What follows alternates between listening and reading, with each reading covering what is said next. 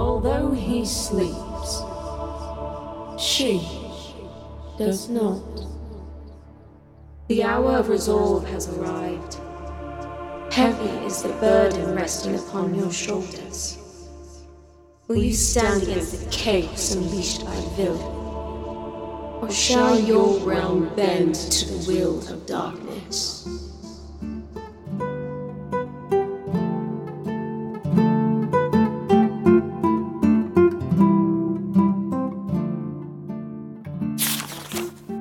Chapter 51. Test of Metal. Following the council, I am led to another room. Would I find power through this trail, or would I find doom? Now in a small chamber stand 4 small stone altars. Stepping towards them with the hopes that my affinity does not falter. This is where we find out what you're truly made of, lad. Indeed. The staff you had before was not yours to wield, nor its magic. Kirin Sarzeros, that is enough. No, Evanor. Grand Wizard Kirin is right. I took that staff from my former master because I needed to protect myself. I did what I had to do to survive. All right, everyone.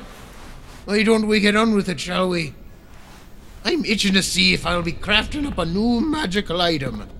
Evanor smiled at Harsig, as Grand Wizard Kirin continued on with an unamused look. Elves tended to not share their feelings physically, but this was different.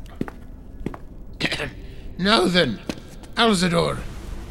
In front of you are 4 pillars, imbued with elemental magic and sealed into the stone by the sigil on the top.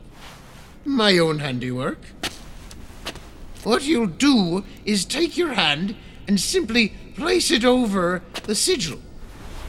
If you have an affinity to that type of element, the magic in you will summon a sign of sorts. Here, let me show you. I wield earthen magic, and so... Harsig rolled up his leather sleeve, revealing an impressively muscular forearm to match his massive hand. Holding his palm to his wild eyes, his gaze went through his fingers and onto me, as he smirked, then slammed his hand into the earth sigil. Stone began to encase his entire arm, like an intricate puzzle formed together, until it stopped, upon reaching his elbow. So you see that I am best suited for earthen magic. There's also wind, water, and fire. With this preliminary test, we shall soon find out if you have any potential at all. Once we know, we shall move on to the next step.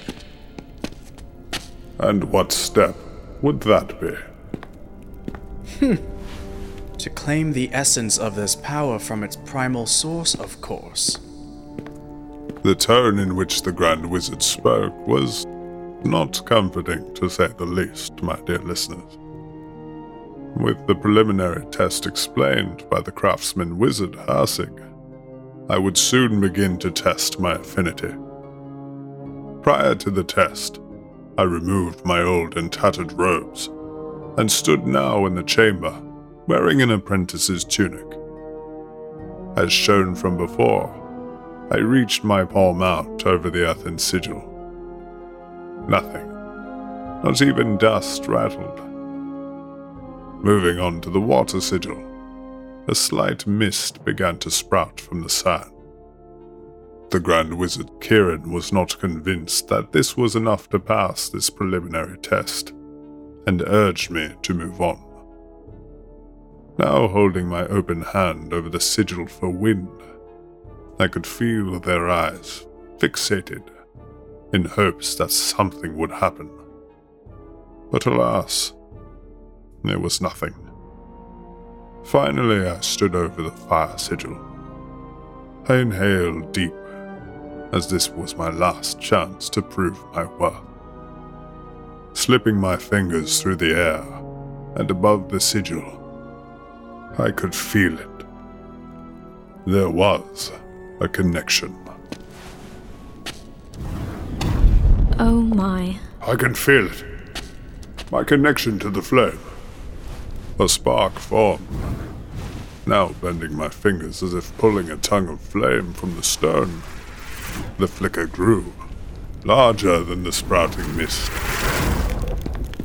All right, I think we have... It is not enough.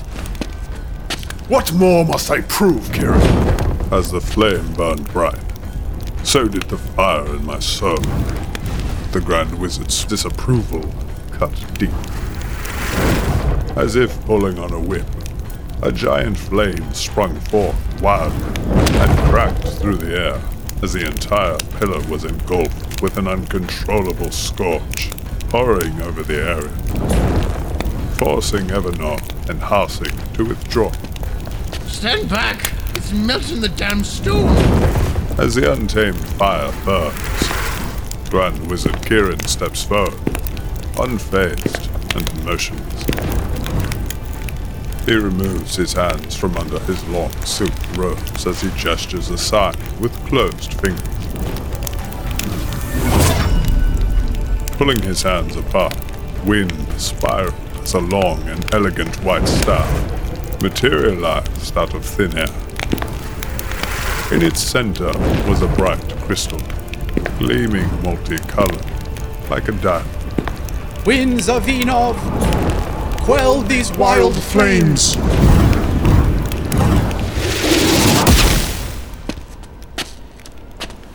I knew it. The pillar is melted. I'm sorry. This has only happened once before. The elven mage's face had changed from nothing to a look of curiosity. As twisted as Vilrum was, he had an eye for potential. I now know why he took you off the streets. He could sense your power. You poor child. I fear for what the future of the realm would have been had you not escaped. Silence filled the room as the sound of melting stone began to lessen. It bubbled quietly. I had seen my use of fire magic before, in Borwich, where I had felt it grow. But I do not know why. Perhaps with the help of the Council I shall find out. If I can claim the essence of this magic from its primal source.